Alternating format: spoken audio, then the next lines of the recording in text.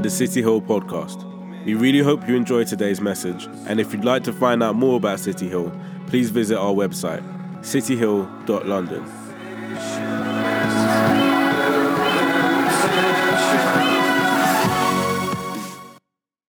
Welcome everyone, hi, my name is Marvin, most of you know, first time here, welcome, great to see you. So this week, both myself and Risha are going to be talking about individually what the cross means to us. By sheer coincidence, I got visual aid. I got blessed with it by a good friend a couple of years back. So yeah, we thank God. But what the cross means to me. Now, when I think of the cross, I think of a very prominent symbol of what Christ has done for us, whether it be the fact that by sin we were separated from God, we didn't have that access, but His love was there, and standing tall and proud out of that ground on that mountain with thieves either side of Him, His love was radiating, and it just stood out and said, "This is for you. You are worth it. I'm going to go through this hardship, this suffering, this pain for you." And it just picturing what it would be like to just stand there and look up at this tall standing cross and just visualizing, wow, that's for me. It always makes me think that our God is just amazing, just such a loving Father. So literally just by that one shaft of the one wooden beam that's going into the ground standing tall, that's what that makes me think of. But then there's the beam going across. Now, we've all seen the memes before memes were a thing, the quotes that say, "Christ loves you this much," with arms stretched out wide like He's about to give us a hug.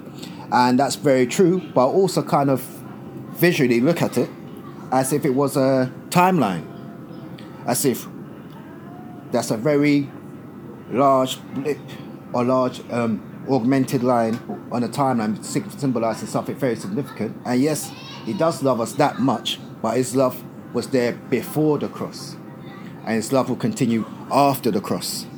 So we have Christ dying for us, but before He died for us, He lived for us. He gave us examples, gave us teachings, gave us insight of what it meant to be a child of God before He died on the cross. And then He gave us the legacy to continue that. And so that's kind of what I think of when I think of what it means to be loved by God and what it means to be a child of God. And I think of what does that mean to me in practical terms. And I've seen echoes of that all around. I've seen echoes of that in my life. Like very recently, we've all heard the rapper Nipsey Hussle being murdered at a very young age. I think it's like a year younger than me. And being able to see, whether it be through interviews or music, see there's so much potential there that's been snatched away, but there was such a profound legacy left behind. There's so many people that are now paying attention to health and fitness and nutrition because of certain things he said in interviews and whatnot, and what he was planning to do. Or there's a lot of people within music that are very intentionally loving and respectful in how they speak about other people. And that's kind of a legacy that was left. So whatever life he left, it may have been stopped abruptly, but there's a legacy that lives on. And as a creative, that kind of hits home very hard as well, because I feel like whatever I do, whatever I create, needs to be something that is bigger than me. It's bigger than trying to be a rap star or anything like that. It needs to be something that's going to impact the world, and kind of makes me think about how I interact with even my child more, and children in general, because I work in a school, I have a daughter, and when you get to see a child who doesn't know anything about what you're trying to teach them, but they'll be able to relay and articulate what they've learned to you, and you get to see that legacy being fulfilled and passed on as the next generation being blessed and encouraged think, wow, God used me to do that. Or when a child comes in and they're using words that you've never heard before or never seen written down. Like a child had to explain to me 2 weeks ago what discombobulated means. I've never heard anyone use it. I've never seen it written down. Actually, I did. Someone used it about a month ago in conversation with me. And in the context of conversation, I had a rough idea of what they were talking about, but I kind of moved the conversation on very quickly. But just seeing that awesomeness. And then when I look at a conversation with my daughter, and we'll finish up on a video call and with a prayer, and just seeing her face light up, just happy to just be praying and talking about God, I think, wow, it's this it, Lord. It's this, that passing on, that continuation of, yeah, Daddy's lived his life. And now this is the next stage of after that blip on that timeline. That you are it, and you've started already. And I didn't have to die to actually see that you're doing it now. And I feel like God looks at us with that same pride and joy whenever we're showing love, whenever we're showing his love, whenever we're sharing about God. That, yeah, we have the ability to just love on each other. And that same pride and that same joy I felt in that moment, God feels that about us. So, yeah, that is very much so what the cross means to me. All right, there you go.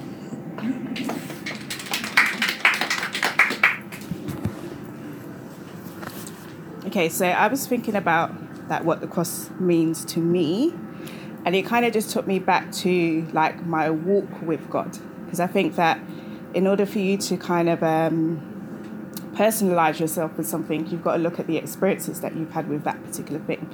So for me, I've been saved or this journey for 18 years now, and it's been a bittersweet walk in the sense of it's not all been roses and everything else and stuff and that. Like, there's definitely been thorns in my experiences. However, what I can say, what I've learned is that I definitely have guarantees that all things work together for good, as God says in his word. Before I got saved, my life was very hectic. Like, there was a lot of discord within my family. There was a lot of abuse on various different levels, toxic relationships, like Class A drugs. It was a lot going on. And I remember my cousin coming to me just after a lot of this was going on. And it was kind of like in a calm place in my life and stuff and that. Calm and lit, because I was out raving and bunning weed and drinking and just generally doing my thing. And my cousin come to me and was like, like, God's calling you. I'm like, huh? Like, what's God want with me? Do you get what I mean? And stuff. I smoke weed and drink and like to do extra exercise activities and stuff. Like, why does God want me? And what I found that she did was planted a seed, because it made me question, like, he's very crafty like that. He'll come and just drop something on you and just walk off and leave you, and you're just scratching your head like me, Lord, like, what do you want with me? But what he then did was took me on a journey of helping me to realize my worth and what he's placed within inside of me. So, and it's taken a very long time, but I remember going to a concert, I think it was a little time after, and they were just singing and playing music and stuff, and I started crying. Like, out of nowhere, it's just crying, like bare tears out of my eyes. So it's like, okay, this is different and that, because I'm quite a strong person and stuff, and now walking up to people's houses who's fasting with my brother and sister and asking them, like, why? So it was like, why am I crying? There's no reason for me to be crying. But what I realized was God was wooing me, and he touched me basically to the point where he touched a part of me that no one else could, and a part of me that I very much hid from everybody else. So that was that. I remember I come home, I didn't smoke for about an hour. I was so just very gassed and that. I was like, I'm telling my friend about it and that. But again, it was like another touch for me.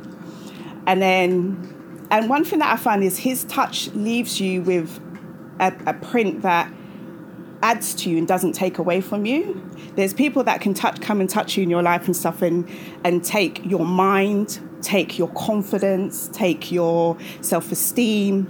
But every time he's touched me, he's left something with me or something for me to think about and stuff and something which has added more value to my life. So that was that. So this is months later. And you hear the whole thing of like speaking things into existence and stuff. So I was on a point where it was like weed was getting boring to me, smoking weed. I was like, this don't make no sense. But what I found what he was doing was he was changing my heart. And that because this is something that was a very big struggle for me. And it was something that I used as a numbing agent because of all the things that I'd gone through in my life and everything else and stuff. So he was kind of lifting things that was a comfort to me and things that I hid under. But he did it gently and stuff. So over the 18 years, he's just touched layers upon layers in my life. And today, like I can see how even generations of things that have happened in my family and stuff that had impacted me that I'd unknowingly, he's even now coming and touching those parts of my life. So anyway, now going back to another concept. I was sitting down and the pastor's talking and stuff, and he's like, come and give your life to Christ. But the way that you do it is by shaking his hand and saying like you're in agreement of offering your life to Christ sort of thing. I was like, okay, like that sounds all right and stuff. I just sat in my seat. And then it got to a point where I felt like someone in the doctor's surgery coming out and calling my name. And I was sitting there in my seat like, I know I need to be up there, but like, what am I going to do? Because this is a new encounter for me. I don't know what I'm opening up myself to. No one in my family is saved. That everyone's doing their thing. And like I said, my life is lit. Like, so why do I need this now? Anyway, next minute I'm up at the front and giving my life to Christ.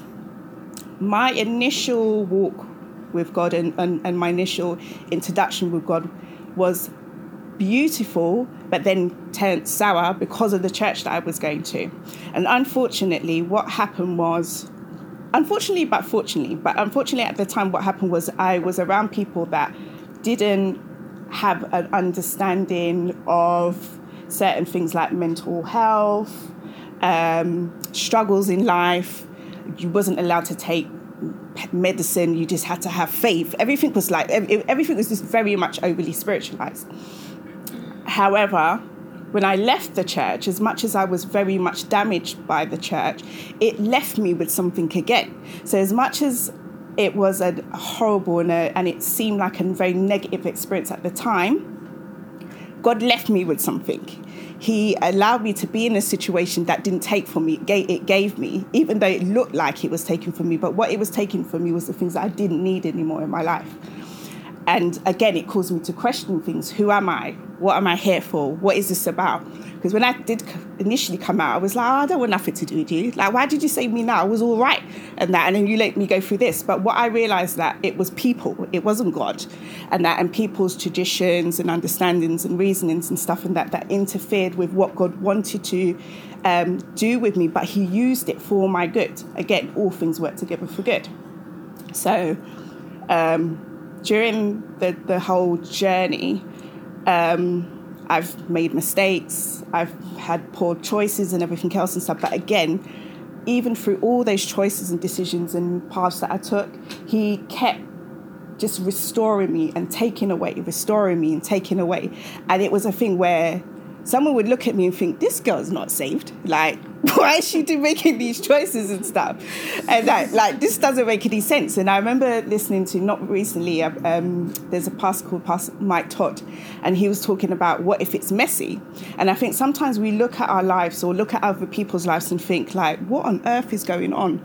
But normally there's always a root to the behaviour of why someone's acting out the way that they do. When you look at our young people today and stabbing up one another and this, that and the other and stuff, there is a motive behind it. There is something behind it that we can't see that is going on and everything else within themselves. Because there's no way you love yourself you're going to hurt somebody else and stuff. And hurting people do very much hurt people. And I found that I've even, as much as God's made me a very loving and very forgiving and caring person, I know that when I was in my pain, I did hurt people unintentionally. And I think it's just a case of, for me, when I look at things, I just see a lack of God. When I look at my parents' relationship when they were young, one a teenager, one very early in his 20s, because it was my dad was addicted to crack cocaine. And this wasn't someone that I saw out in the streets and was hiding away from. This is someone that was living in my house. So there was a lot going on. Like, this was like New Jack City, what, in your yard? Like, it's like, what? People knocking at the house and I must pass on messages to my dad, or my dad's running around with a gun in his hand. Like, it was real. However, it's taught me so much. And one thing that I found is, as much as I was given a lot of responsibility before I got saved, I became very protective, and I still have that nature. God has come and he's allowed me to go through things that people could look at like, really, was that God? But it was because of what I've been left with and what I've learned out of the experiences that I've been through. And I'm thankful now, being on the other side of my pain and my hurt and everything else and stuff, to say, like, it was good that I was afflicted. And that's what the Bible says and stuff. When you're in it, it doesn't seem like it. Do you get what I mean? And stuff, because you're just trudging along thinking, like, why me? Why not you? Like, God is just trying to show you, allow the light in you to shine. And sometimes he literally has to break you in order for that light to bust out of you and for you to see the power and the intent and all the greatness that he's installed in you. So that's what I found in my life. So for me, the cross represents healing, restoration. It represents empowerment. It represents grace. The times when I was messing up over the 18 years, it's represented love on some next levels and stuff, to the point where I think when all said and done, loving yourself, when you love you, everybody else benefits from it. When you don't love you, nobody benefits from it, including yourself.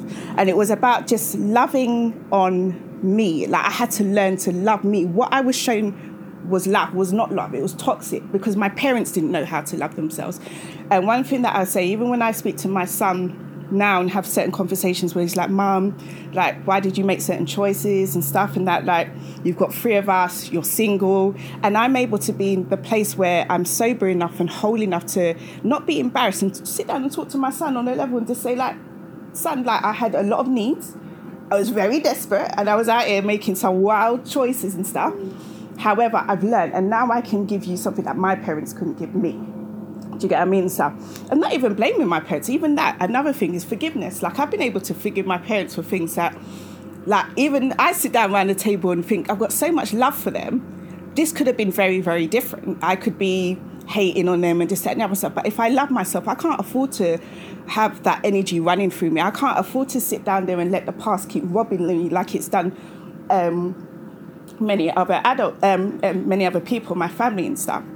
So I just sit down and I talk to him and stuff, and I say to him, like, as much as I've shown you things that you may have not been able to do, now I'm in a place that I can show you what to do, and that I'm still learning, and that I might get it wrong at times and stuff, but I know that I'm in a healthier place now, that I can offer you something that will be beneficial to you, and I can definitely show you what not to do. Do you get what I mean? So it's been a great time. I would not give him up for the world. Even my thing is, even if it turned out that God wasn't real, it's benefited my life living like this. Do you get what I mean? And stuff and that. Like, at the end of the day, no one can come and take away from me what I have. And I think when you have a personal relationship with God, like intimate, like, what's going on, Dad? How are you doing? How are you feeling? Like, what are we, like, getting up in the morning? What are we saying? What are we doing? How are we rolling? Busting joke with God and stuff and that. Your belly's heavy, you're trying to do, you can't do, Lord help me. Like, in everything. Just like, he's there. He's so like, I'm hearing it. You know that you're going through stuff and he's like, you know, I'm hearing it. Like, you're not going to call on me, though. And it's been such a beautiful encounter. When I'm vexed with him, when I'm like, I remember one time I was so annoyed with him because it was such a horrible time I was in, because it was after the church experience and I was going through postnatal depression and they'd never understood any of it. So they were telling me I got demons in me and great, blah, blah, which you don't want to be hearing when you're looking after a newborn and everything else and stuff. And it got to the point where I nearly lost my mind over that. So I was in my hallway, and I remember it to this day, and I was looking at him. No, we're not looking at him, looking up and shouting, like, why are you just looking at me and not doing nothing? Like, what's going on? Like, do you not love me? And I was crying because I was just like, where are you? Like, I've chosen to give my life to you. Like, where are you? And he was there. I just couldn't feel him in that. So our relationship is as real as that. If I'm feeling a little way certain times of the month, I'm like, God, you need to help me. Like, you need to help me because I'm trying to do things your way now, not my way. And I've seen family members get saved. I've seen relationships with father and daughters be restored and stuff, and father and just generally children, which has been something that my nan didn't have her dad, my mum didn't have her dad, and I didn't have my dad in my life.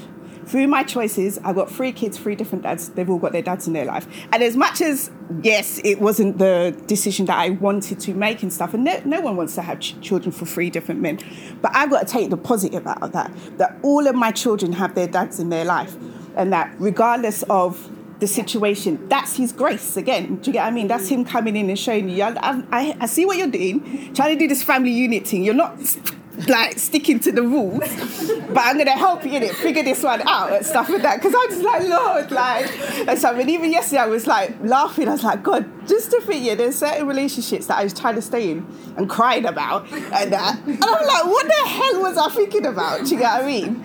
But he has been amazing. He's been a wonderful father.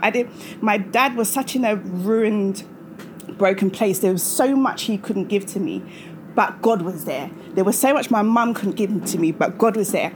And God has put me in a place and stuff to use me just as a vessel and stuff and that, to pray for my parents, to bring healing to my parents and stuff, where my parents are now the parents that I've always wanted and that. Do you get what I mean? So at the end of the day, there's nothing that he can't interject in. When you pray, try and know that he will come in and don't say nothing to him. Just let him do his thing, because he knows it very well. When he does something, he does it good. And that when he comes in and people have messed about with you and you just want to go and bust their head and this, that, and the other stuff, like, he will deal with them, trust me. And but in a way that you ain't getting the blame when you knock them out. Oh, why did you do that? No, he will make them sit down there and really think about what they've done. Do you get what I mean? Stuff. So the cross has been many things to me, and I'm thankful, because if it's impacting my life like this, and then I then pass this on to my children, because my thing is, you hear about generational curses and stuff. I mean, I'm like, where's the blessings? Like, if the curses have done that, what are the blessings going to do? Do you get what I mean? And stuff and that. I can't sit down here and be like, oh, this has happened, that's happened and stuff. There's a point in time where there's a period where you can be in that place and stuff, but then you've got to rise up about that. I couldn't be a victim of my circumstance. I couldn't be calling, oh, my dad was on crack and this. No, my dad ain't on crack no more. Do you get what I mean? And I could have been in that place where I'm sitting down moaning about this, that and the other and stuff. Do you get what I mean? I can't afford to do that. I could be like so ashamed of myself. I've got 3 kids for 3 different men. I can't afford to do that. I love myself too much to stay in that place. And I think it's just an empowerment that God gives you, where he's like, even in your shame, I'm not even going to allow you to stay there. Do you get what I mean and stuff? So I thank God for what he's doing in my life, in our lives and stuff. I know that many of us will have a lot of stories to tell. And like Christ's sacrifice has done things that I don't even think we will even imagine or fathom. And even when I look at sometimes when I'm praying about things now, I'm like, look, because my first prayer when I got saved was, let me be everything you've called and created me to be. I don't know where that come from, because I didn't know like about praying like that. Do you know what I mean? Stuff. But obviously it was something that God put in me, because he wanted to change things, because he wanted there to be a break in the family cycles and stuff that was going on. And as much as my walk initially was hard, it's because he was building up such a resilience in me and stuff and that I needed, because of the things that he needed to break in within my family, because of the prayer. Like, I'm now protective, whereas I would be going and troubling people. Now I'm troubling people like in a good way through prayer. Do you get what I mean? I'm troubling demons and knocking out. And when I pray, they're like just on it, and I'm smiling because I know that the things that it's changed and turned around and stuff and that, and everything that God has given us, the enemy will try and use to pervert. Like if you've got a sense of humour and stuff and that, and you might like tell the dirty jokes. God's like, the dirty jokes is but we can turn that around. We can, and it would be just as good, like people will still be laughing and this, that, and the other stuff. So he just wants to turn around everything and upgrade you differently. That's all he wants to do, is just upgrade our lives and that. And anything he takes, whether it's man, gal, whoever it is and stuff and that, like he will upgrade. He's like, where you go with that? Like, I got something better for you. And it's just that. He just wants more for us. So that's it. Thank you. Praise God.